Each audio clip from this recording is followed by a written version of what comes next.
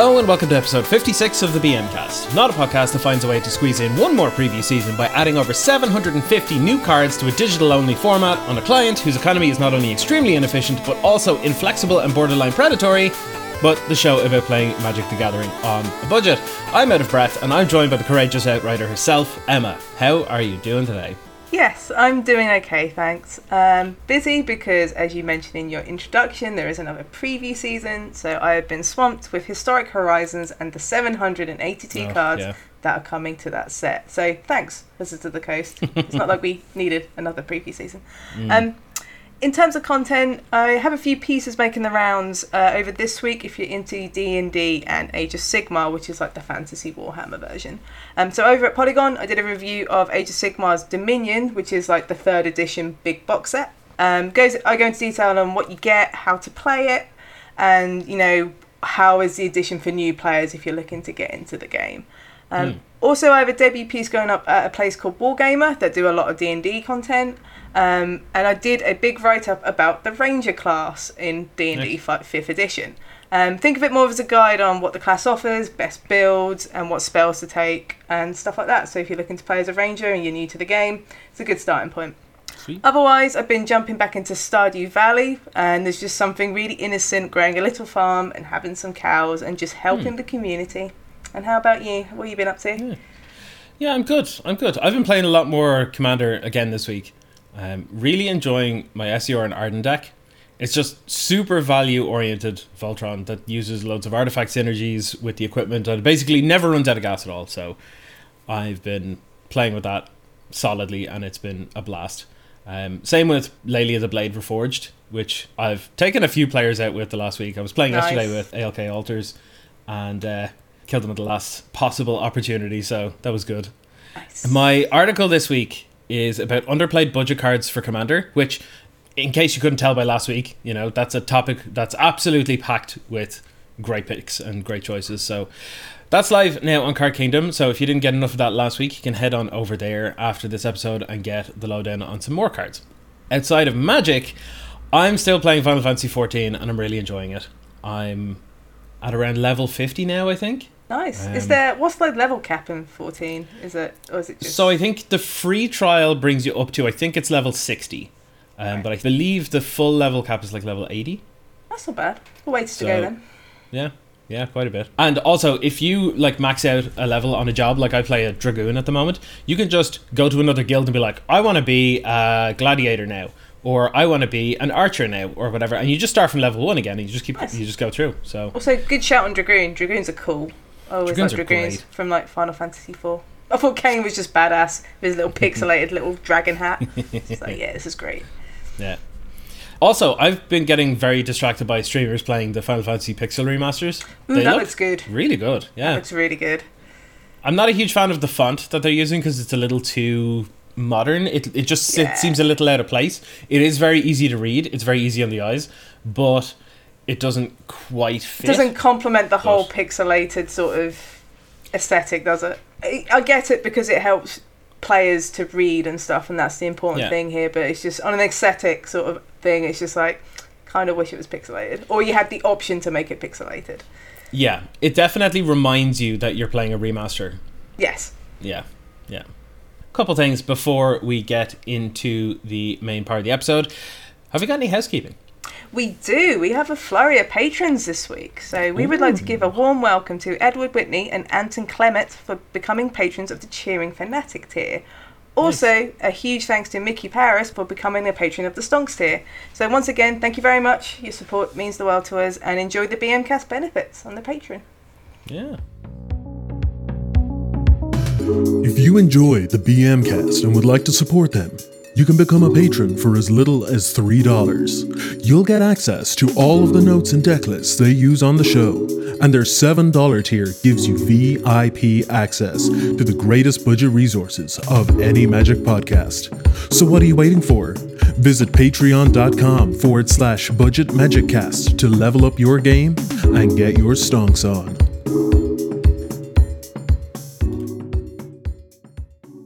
Alright, so before we jump into the main section of the episode, Emma, I believe it's your turn. Have you got a card of the week for us? I do have a card of the week this week, and I know it's from like Throne of Eldraine and people are a little bit sketchy about it, but this one seems pretty good. I actually quite like this card a lot in Commander. And that's Oakham Adversary. So for 3 generic and a green, you get a creature elf warrior that is a 2/3. And it reads, this spell costs 2 less to cast if an opponent controls a green permanent. It has Death Touch. And also, whenever it attacks, or does combat damage to a player, it draws a card. So in a Commander setting, this essentially reads as green Dark Confidant because it draws you cards. And, you know, since green is such a powerful colour in EDH, and the cost reduction is really easy to meet in an EDH pod, so you're paying 2 mana for this a lot of the time. Yep. It's fantastic in creature-based decks because you can either be offensive or defensive. The Death Touch is really relevant here. You can get in for some card draw, or you can use it to trade upwards.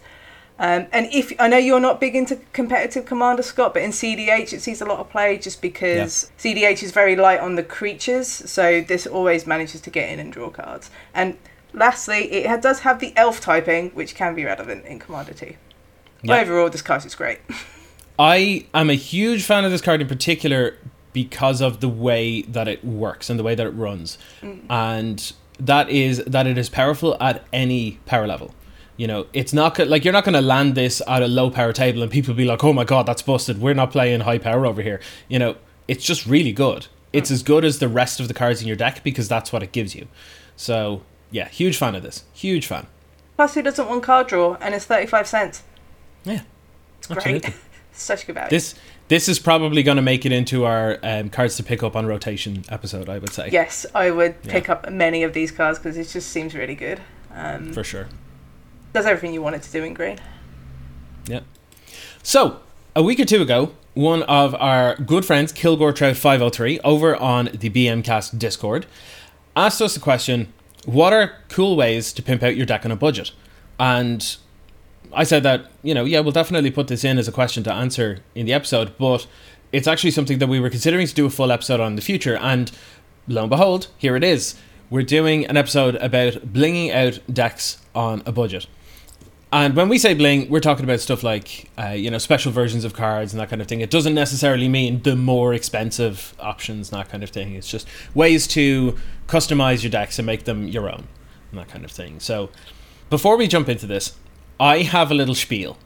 Okay? Surprise, surprise. It has actually been a long time since I've had a rant, but this isn't a rant. This is actually a spiel this time. Yeah. We've downgraded the rants to spiels. I like this. Yeah. What threat level is this rant? Spiel.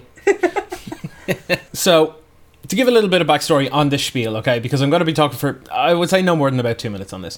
The background on this is I wrote an article on why budget bling is important before, and it's been sitting in the drafts for me. I haven't found the right place to use it. So, I figured I'd just take some of it and, well, put it here, because I feel it helps set up the episode very well, and I think it's relevant. I think it's important that people hear stuff like this. So, it's 2 questions, essentially. Why is bling important and why is budget bling important? So to start, about why is bling important. So when someone compliments you, for example, on your choice of basics, that your old border commander looks stunning in foil, or that they've never seen a deck look so good, there is a sense of pride in that. You know, showing off your love for your hobby by beautifying it is nothing new either. You know, just take a look at like car enthusiasts with like detailing and decals, tabletop role players, the collections of stunning dice, or PC gamers with immaculate setups and neon strips and everything. If something brings you joy, it's completely understandable to want to display it, and Magic is no exception to this. Decks are inherently a personal thing. It doesn't matter whether you're playing with the list that you found online or your own completely unique brew. The cards in your hands are uniquely yours and they will only be played in your own way. So this is just one aspect to the self-expression available to you in Magic. Every choice that you make matters and they all add up to your own unique experience. Now, why is budget bling important? The idea that someone has to spend excessive amounts of money to be able to visually express their love for their interests is one that I've always seen as being deeply flawed. Money should not be the limiting factor for personalization and self-expression, but rather one's passion and imagination instead. The printing of multiple different versions of cards may seem excessive or unnecessary at first glance, but to settle on this opinion based solely on one's own situation is uninformed at best. No one should feel stuck with the standard version of every card if they don't want to, and these additional printings do wonders to help prevent this. Budget bling can do more for inclusivity and growth than budget alone.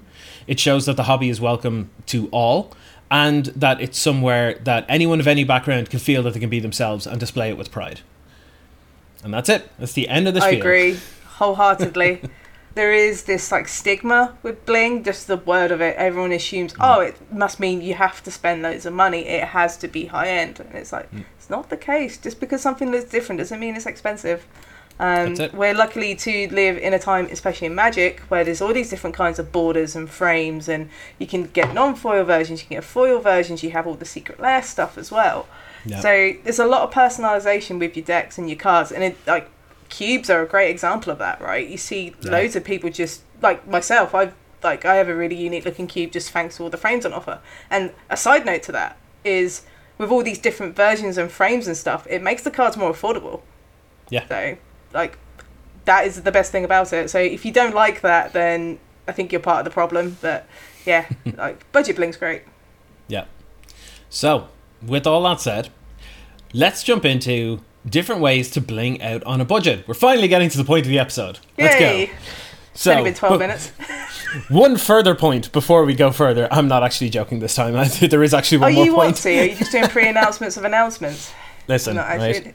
Listen, I'm not the one doing a price hike now. Come on. So, a disclaimer on this. We're not actually putting a budget limit on anything here. Not only does affordability mean different things from person to person, but there's so many different choices and options at all budget levels that there is definitely something in every category for everyone. So there's no point in just pointing out like, oh, here's something for like 20 cents or 50 cents or whatever, when someone might be like, that's great, but I want to spend $10 or something, you know? So you might just need to like do a little bit of research, but these are the good starting points in which to branch out from. So first things first. In terms of non-card options, Emma, it's not just about the cards, is it?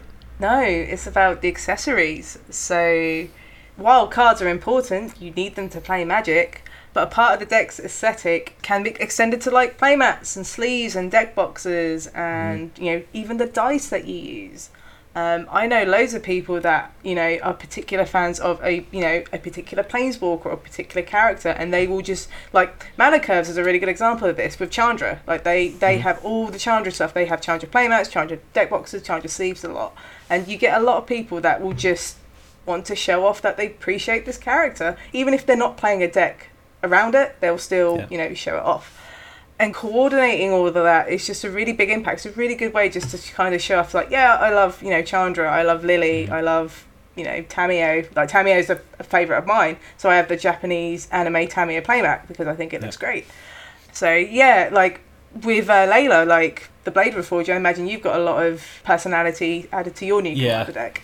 Yeah, you might have seen this already. My Lelia the Blade Reforged deck, when I put it together, I was like, I want to make a statement with this. As if the commander wasn't a statement enough. Like, every time someone sees it, they're like, what are you playing? Yeah. But, like, the deck has red sleeves, it's got a red deck box, it looks super vibrant, really clean. It makes me want to take it out and play with it as well. Like, that's good. It's nice new sleeves. Everything is just makes a statement about it. It also happens that the deck is really cool and awesome, and people love it every time it comes out. But that's the kind of thing. And speaking of sleeves, like, a new pack of sleeves is possibly one of the best ways to quote unquote bling out your deck. Yes. Because not only will it look cleaner and nicer, but like, it feels good when you're shuffling as well, you know. And there's loads of different options too. Like, you can get nice art sleeves from Dragon Shield, #not sponsored, or you can splurge and get custom sleeves done. You know, you can go onto Dragon Shield or whoever and upload an image onto their site, and they can print you out some sleeves and send them out to you. Like, they're not too expensive in the grand scheme of things. As well, another one, #not sponsored, but Alter sleeves have like a ton of pre-made perfect fits that are designed for loads of the different commander staples and stuff. They're really they've cool. Got a couple of Sol Rings. Some of the art and designs they've done are really nice. Yeah, really for sure. well. And they worked with a bunch of different cosplayers and creators and stuff recently to do collections and stuff. They're very affordable, so I would definitely recommend checking those out as well. Also, with Dragon Shields, #not sponsored. One thing that you get with those sleeves that I've found, because in a pack you get 100, right? Mm-hmm. Which is really good, because 100 means you get to sleeve a commander deck. Yep. Sometimes with like KMCs, you have to buy 2 packs to sleeve a commander deck, which can work out a little more. Mm-hmm. The best thing about the Dragon Shield sleeves, you often get like 102 or 103 sleeves in it, because they account for the fact that some might split later on, so you still get a little more than you would what it says on the box. And I just think that's great customer service. Like, they had my custom on that alone, and plus they are good quality. For like Commander, they're perfect, and for my cube, like all my cube cards are in there as well. But yeah, it's just one thing just to think about. Like if you want an extra few sleeves, and if like one's split in the box, you're good. You're still gonna have 100. Yeah, for sure. So yeah, getting a nice deck box is also a good way to make your your deck feel nice and feel special, give it the attention it deserves. A fresh piece of kit can make it feel great, even if it's even if it's a cheap one. You don't have to spend like a high quality amount to get a nice deck box. A lot of the like the Ultra Pro ones have like nice art on them. Again, like your favorite Planeswalkers or any art from like the current set. Yep. But yeah, deck boxes are pretty cheap. You can get them for a few dollars. But if you want something sturdy, like some of the Ultimate Guard Boulder ones that I'm a fan of, # not sponsored, you can get sturdy ones for like $20 to $30, depending on how many cards you want to fit in there. Because obviously, Commander decks are bigger than your constructed decks. Yeah, absolutely. Another thing with deck boxes as well is that loads of Magic product have a tendency to come with like a sticker or two here and there. Yes. And you just cover your deck box. Like, first of all, it's much easier to point out if you ever lay it down anywhere. You're like, oh, there's my deck, But it also looks cool, Yes. Yeah, it's a nice one. It's like putting stickers and badges on like a pencil case at school. Yeah. It's that sort of uniqueness, which is great. Taking accessory customization from the schoolyard to the battlefield. Yes. And speaking of battlefields, actually, playmats. Playmats are your entire battlefield. And you want to make sure that you're happy looking at it, It's not just... Now, don't go out and get some big anime titty playmats and then start bringing it to LGS. That's not what this is about. No. Very bold. Don't do that. Bad player. But the playmats are a great choice for blinging out stuff as well. Like I know if you're a Magic player and you've played with other people either at an LGS or around at a friend's house or whatever, and someone rolls out a sweet playmat, someone always compliments it. It's like the first thing people see. The playmat gets rolled out and they're like, oh, that looks sweet. And then you start talking about it. Yeah, and like it's so easy to get your hands on some of these as well. People often sell excess playmats for cheap. I see it on, like, I'm very, very rarely ever on Facebook anymore, but there's an Irish trading page where people are like, I've been to 20 GPs and I want to clear out an entire wardrobe. So here's 100 different playmats and they're like €5 each or something. So easy to get your hands on something sweet and new like that. Loads of them are long lasting and look incredible. Like, really, really good. I have an Ikoria one that's like from one of the like mutated squirrels or something, and it's a draft chaff card, but the playmat looks incredible. You know. Also, what I like about playmats adjacent to that, they make really good mouse mats for your computer. They do. I have a Wrath of God invocation one right here. I have an Ancestral Visions. Nice. Speaking of what's on the playmats themselves, you can get custom ones as well for way cheaper than people think. Again, # not sponsored, but Inked Gaming do custom playmats from $25. You just have to provide the image. And when it comes to the image, because I know this is something that a lot of people don't know, aren't necessarily well up on. I certainly wasn't until I had more artist friends and, was on Twitter more often. But if you need art for a custom piece like a playmat or something, you can find countless designers and artists on Twitter who will happily do commissions. And in case you're worried about the cost or anything, it's usually much more reasonable than you might expect. There are some people that would offer to do, say, like avatars for like a profile picture or something for like $20 or something. And you can do larger designs for, say, like $50 or whatever. But it depends on the artist. Like, doing a bit of research is really good for this. But I got an Inked Gaming playmat. Again, # not sponsored. But I had my playmat designed by an artist friend of mine and got it printed and delivered for less than $100 all in. It was actually a birthday present from Leanne, my partner. But it's incredible. Like, I save it specifically. Like, I don't use it as a mouse mat because I only use it when it comes to playing, webcam Commander. And I want to look really nice, or I'm taking it over to a friend's house or something. That kind of thing. So, worth noting as well that when you get art commissioned like that, you usually have the digital form of the art to use wherever you like afterwards as well. Now, obviously, check with the artist on this one, because some are a little different about this. But I have that digital art now, and I can put that on whatever I want. I can get a mug with my, interesting Hawaiian shirt, retro wave, is it... design. That's what I have on my playmat. That's a combination of words I never thought I'd hear from you. What are you talking about? There's the three best things going. Is it? Retrowave Hawaiian shirts. Yeah. this is great. What are you talking about? But yes, so like stuff like that, like even custom playmats are cheaper and more affordable than people think. Now, granted, it's not going to be in everyone's budget, and I completely get that. I just wanted to give a couple of different options. You know, you can just go and throw $5 to someone who's getting rid of a bunch of GP mats, or you can get a custom one done, and they're all way more affordable than you think. And like some of these things might seem like real obvious, like, oh, get some new sleeves, get a deck box.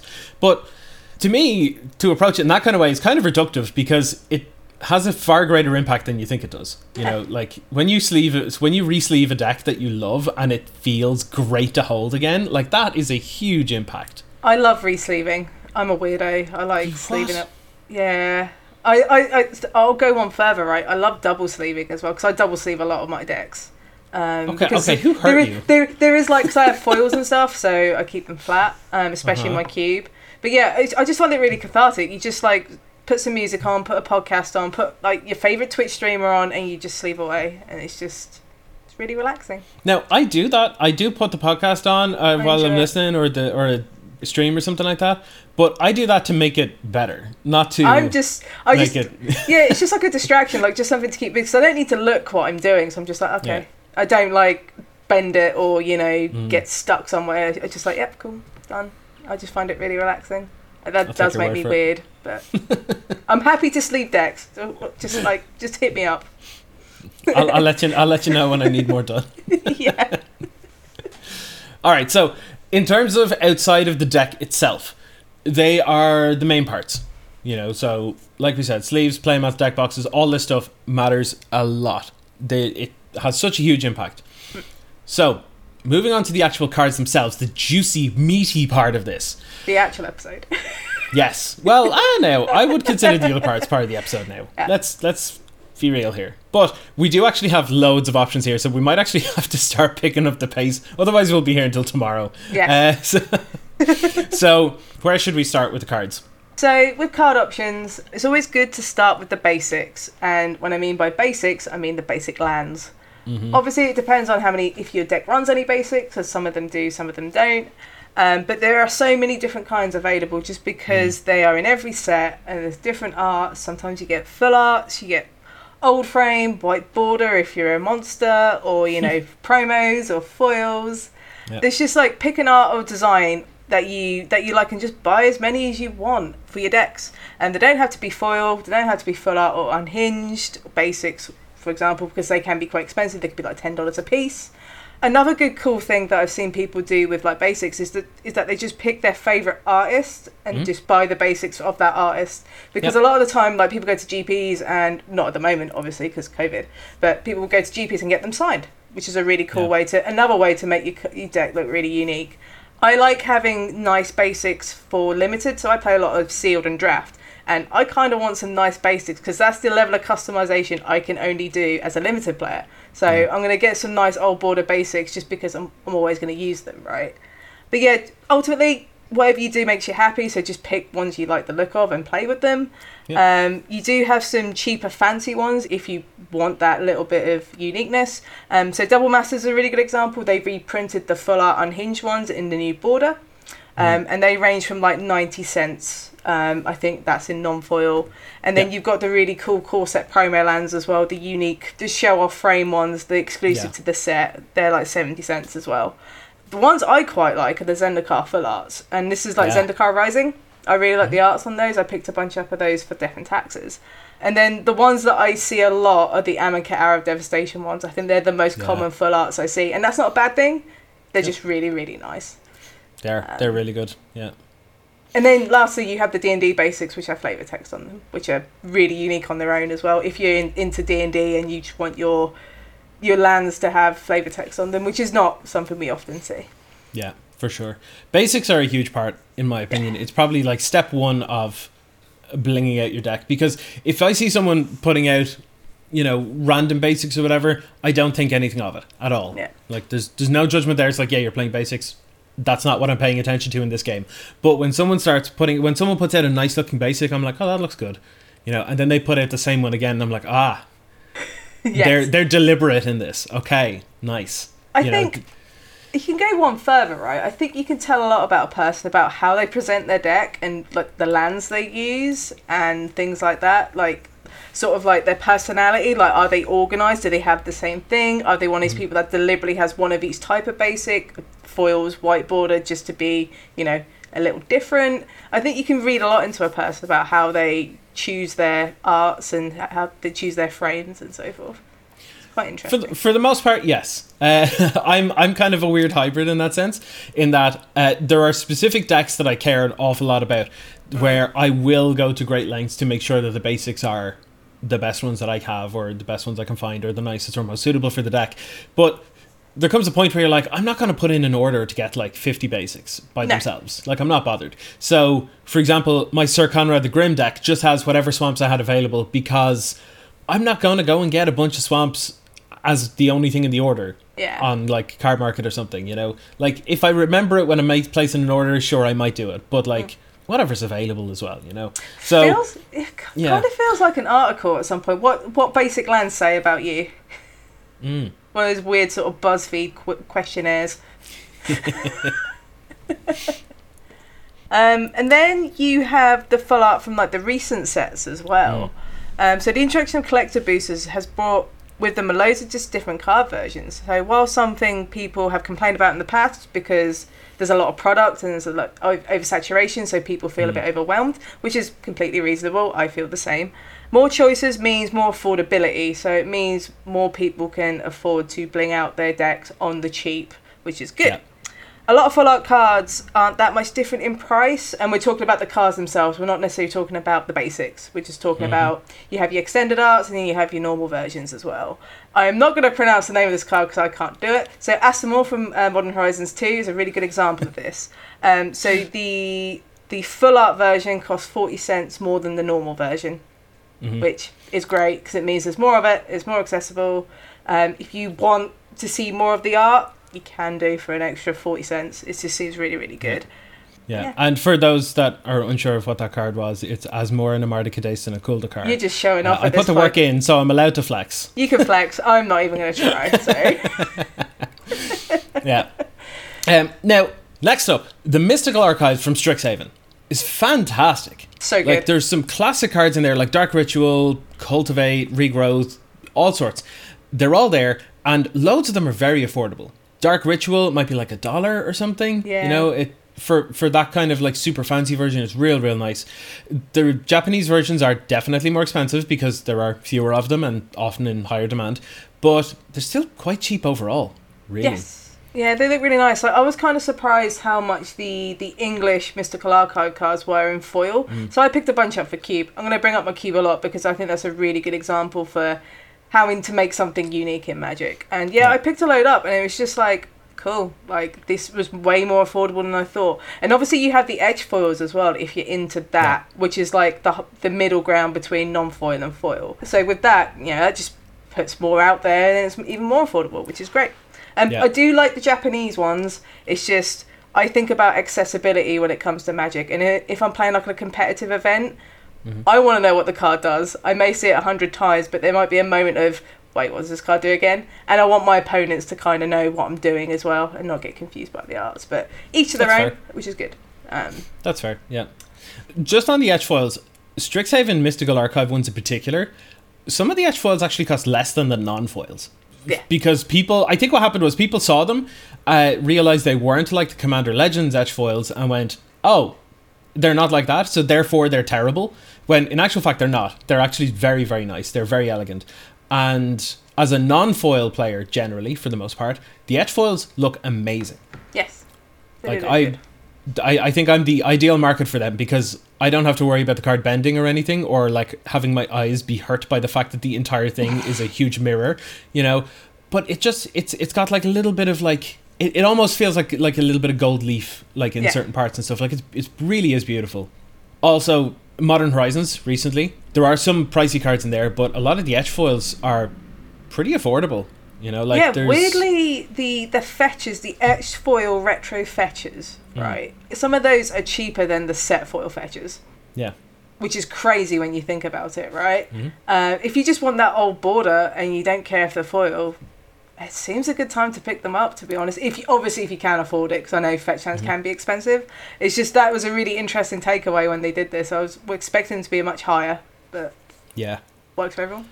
For sure. Also, even the cheaper cards, like I got a Galvanic Relay. I didn't buy it. I opened it in a collector booster pack that Watsy sent me, and it was an old border Galvanic Relay that was also an etched foil. And I checked the price, and it was like 10 cents. And the normal Galvanic Relay was like 10 cents. So they're basically the same price, and it looks incredible. So I have that in my Lelia deck now. So I love the old border foils. Yeah. The old border cards in general just look great. Yeah, old borders look fantastic. And just one final thing on the etch foils as well. One of the quickest and most impactful upgrades that you can do in terms of bling for commander decks is if you have a Commander Legends commander, just get the etch foil version of them. You know, like I have SEO and Arden. I could get the etch foil versions of them. I plan to at some point. They're going to be like $2, $3 maybe. And because they're the most prominent cards that you will see every single game, no matter what, that is the easiest way to immediately give your decks a facelift. Yes, so, that's what Angelo Guerrero does, the Jeskai. They're not particularly keen on foils for their commander deck, but they want to make an effort to have their commander in foil because, for the reasons you say, like it's there all the time, and it's like, I want to tell people that I care about this commander. So I'm going to get the nice extended foil version for that reason, which is a really good way of doing it as well. For sure. Now, there's one other main point before I go on about cards and versions and stuff to get for bling, and that is consider buying cards or building a deck in a different language or script than English, because depending on the cards and the versions, this can be a money saving hack as well as a bling thing, because most of the languages are cheaper than English because English copies tend to be the most in demand. That means you can get an entire deck in Korean or Russian or Japanese or simplified or traditional Chinese for the same or possibly even less than the English equivalent. And when it's done right and you do the whole deck layout like that, it's stunning. It really is stunning. Individual cards still look fantastic. Like I've got a couple of I happened to pick them up when I was opening like War of the Spark or whatever, Japanese packs, and I got a couple of basics that have island that's in Japanese or whatever, and they still look fine by themselves. But can you imagine how good would that look with just everything in Japanese or everything in Korean? Yeah, I know a couple of legacy players in my area that have just Japanese legacy decks, like Japanese Death and Taxes, Japanese lands, Japanese Maverick, and it looks fantastic. Like just having everything so uniform just looks really good. So good. There's a guy in my LGS who has a pauper deck. It's Mono Blue Delver, and it's all great Korean, and it looks so good. Oh, that sounds great. Mono Blue Delver's great as well. Yeah. I like that deck in pauper. Yeah. Now, a little warning with this. It can be a little harder to sell on afterwards due to a lower demand. Like we said, English is more in demand. But if you're looking to bling out your deck and you're considering this, you're probably not really looking to sell them on anytime soon. So it's probably not going to be a downside to you, really. So just to bear that in mind. Another thing I want to bring up ever so quickly is something that I used to do when I played, for example, I used to play a lot of Bant Eldrazi in Modern. So we're going back a bit. Yeah. And what I would do, yes, I wanted to bling out my deck, but if I was because it ran a load of fetch lands, right? And obviously I want to be quick in finding my shock lands for said fetches. So what I would do is I would have a slightly blinged or different looking version shock land, so I know which one it is to find easily.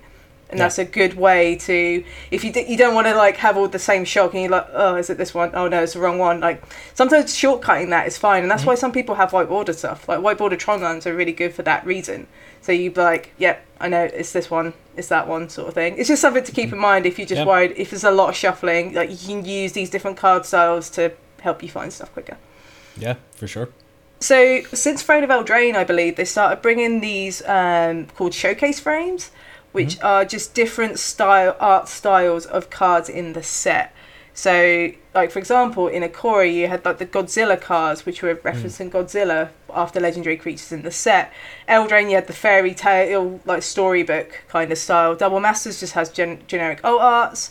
Kaldheim had the Viking style, which is probably my favourite, but I'm biased towards Norse mythology. And then D&D, you had the rule book module style slash, storybook kind of thing as well. And then you had the World of Spark Japanese Planeswalkers, which I also thought were really cool. Yep. And every set seems to have, or every standard set, just seems to have this going forward, which is just really, really cool. It's just a great way just to customize your deck and your cards and stuff. Mm-hmm. And it's just worth keeping an eye on the prices, because sometimes they're just lower than the set versions.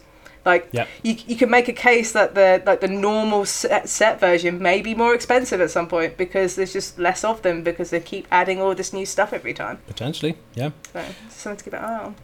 Yeah.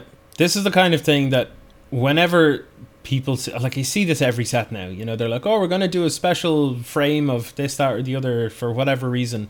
And people see it and be like, oh, yeah, what's he trying to... scalp us of all our money and this, that, and the other, and it doesn't even look like a Magic card anymore. It's like, yeah, sure, you could sit there and complain, or you can get some sweet bling for like way less than you could have 5 years ago. Yeah. So you can just shut up and stop being such a begrudging old moaner. Like, that's a good point, actually. We're hitting to the point now where Magic cards don't always look like Magic cards. They look like pieces of art. Well, you can make that case anyway, right? Because a lot of the art is the best part about Magic for me. Like, some incredible artists, they do some great work. But a really good example of this is the module frames from D&D, like the lands that are like the playbook style D&D modules. Yeah. I think, yes, you can play them as Magic cards, but there's nothing stopping you from just framing them and just having them on the wall. And that's what I'm going to do. And then someone's going to come over and be like, oh, hey, like, what's this about? And I'm like, oh, these are Magic cards. But there's this cool crossover set they did with Dungeons and Dragons. And then that gets the conversation going, it gets people excited. And I just think it's a cool way to just show off cards as well. You can just frame them as well. Yeah.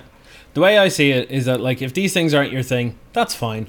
But they're someone else's thing, and no one wants to hear your negative opinion on them. So not every product is for you. Send tweet. Yeah, I know Watsy said that, but like, it's kind of true. It is true. And finally, one other little thing that I wanted to put in: you can get your cards altered. It is a little bit more expensive. That's why I sort of just threw it in as a shoe-in at the end. You can pay artists to alter them. You can send your cards to the artists that put the art on the card by themselves. There's a friend of mine, Dylan, who plays in the Irish Magic Discord. He gets the version of the card that he loves, and then he often gets them sent over to the artist and pays for them to sign them, with real nice fancy signature and stuff. And like, most artists are more than happy to do it. They love doing it, and it looks fantastic. It shows that you really care, that you went out of your way to make it your own and make it unique, and that's really, really sweet. But the thing is, you don't have to do that if you want to have cards altered. And now this might require a little bit of practice or something, but you could just alter cards yourself. Yeah. Like, nothing is stopping you from just picking up a Sharpie and drawing a top hat on your Colossal Dreadnoughts. I don't know. Like, I mean, that sounds great. I might do that. It actually doesn't matter. And here's the thing. I have a Niv Mizzet pay rune deck here, right? Where I just put in all the Izzet cards I love, and whenever possible, I try and get friends or people that I respect or enjoy the company of or whatever. I get them to give me a card for the deck. Like, it could be something small, like an opt or something. Yeah. And if it's a special version, I'll remember that and I'll put it in there and be like, oh, that's it. Like, I have an opt in there. It's a Japanese old border, a non-foil opt from my friend Ian. And every time I draw that, I'm like, that's for me. Yeah. And that's cool. I like that. What I also get them to do is I'll get a friend to Sharpie something on. It could be like that, like a top hat or a beard on someone on the art or something like that, or just even a smiley face in the flavor text or whatever. It doesn't matter.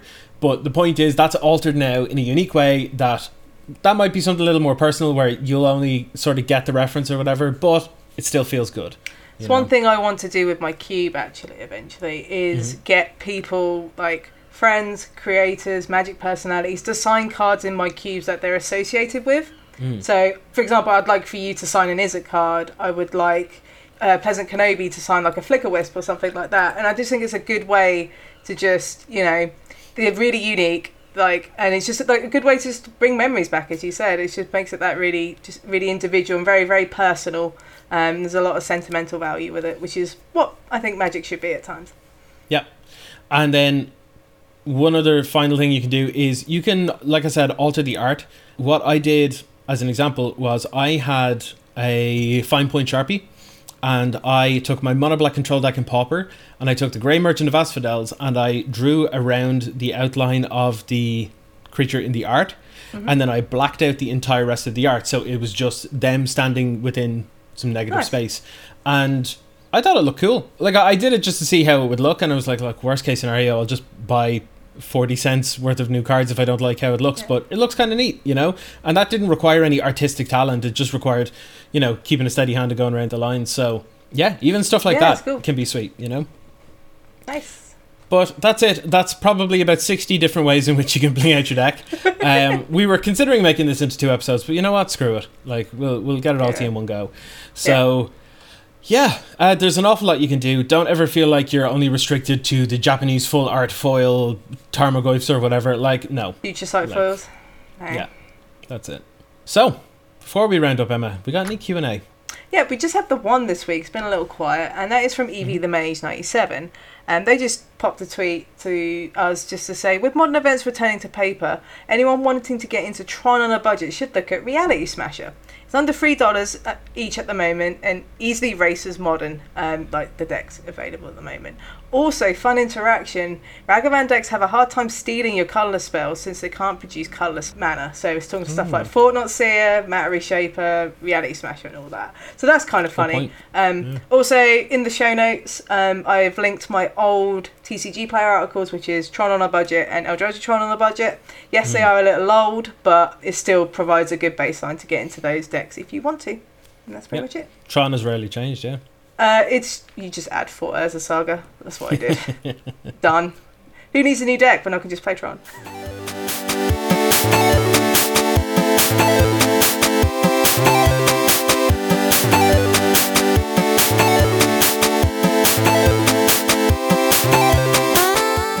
Thank you for listening to us here at the BM Cast, and a special thanks to our patrons. At the Cheering Fanatic tier, we have Alejandro, Kilgore Trout 503, Max Makes Magic, The Jess Guy, The Joe Cheney, Nicholas Martin, Bradley Rose, Ian Holland, Christopher McCarthy, Tom Telford, Anton Clement, and Edward Whitney.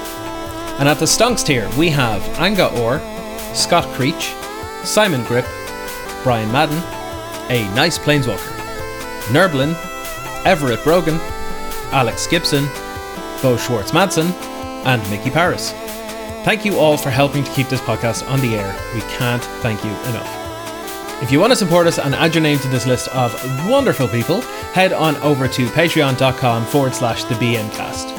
If you have any questions, comments, or sweet brews, you can email us at budgetmagiccast@gmail.com or message us on Twitter @thebmcast.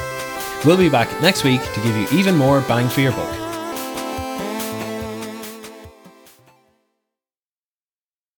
Next up, in the Mystical Archives from This is really funny.